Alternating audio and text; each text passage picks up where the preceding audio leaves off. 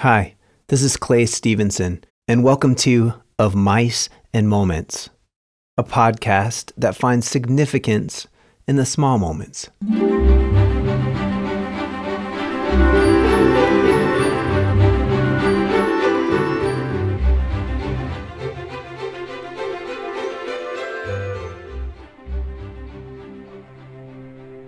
I grew up in a very, quote, religious household. My parents were high schoolers when the United States was drafting 18-year-olds for the Vietnam War. Graduating high school in 1969, they were both inundated with the counterculture movement of the 60s.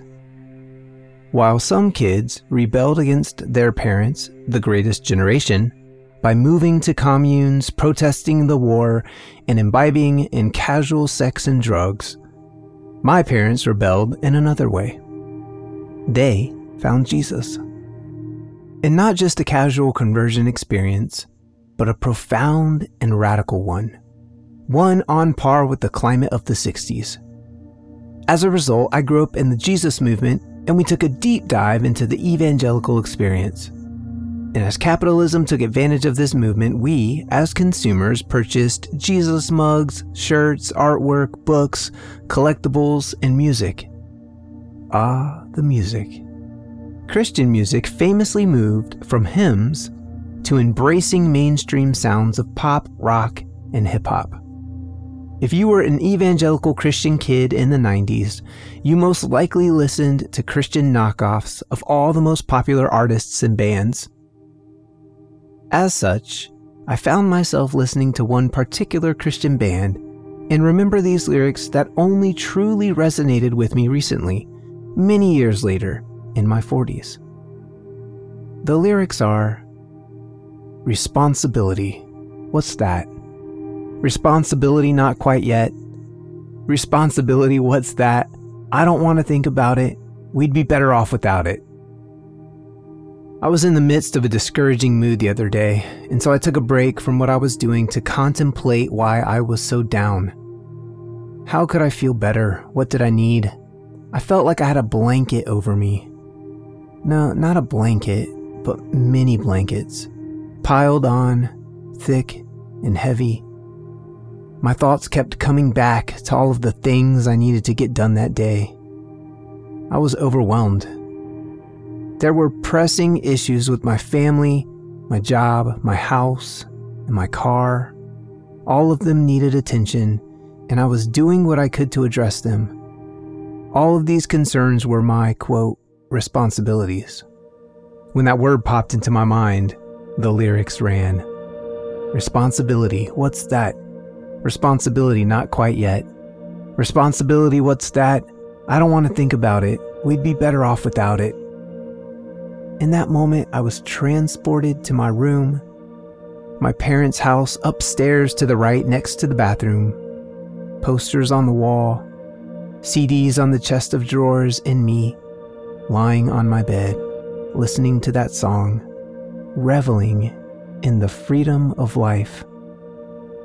Singing along to that anthem to stave off the inevitable. That dreaded season of life when responsibilities become commonplace and freedom and joy are distant memories. In essence, the present. It wasn't like one day I decided to tackle 15 major responsibilities and surrender my liberty to enjoy life. No, it was a slow boil. I was a lobster in the pot of life. And as the years passed, I slowly cooked.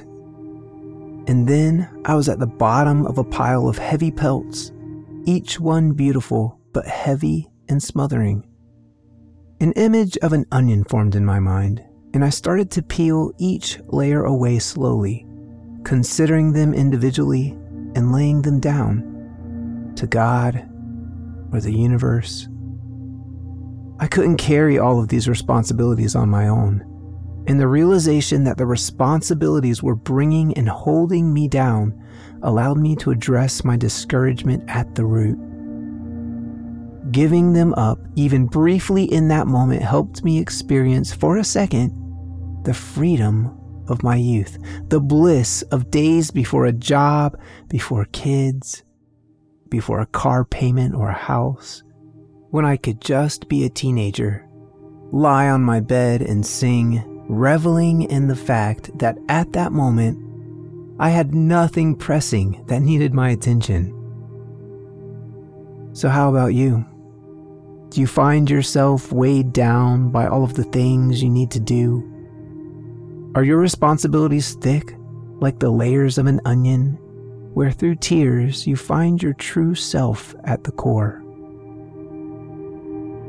Like me, maybe you need to take a step away.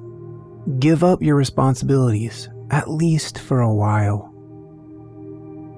If so, maybe you need to lie on your bed and sing, and revel in the fact that at this moment your responsibilities can wait.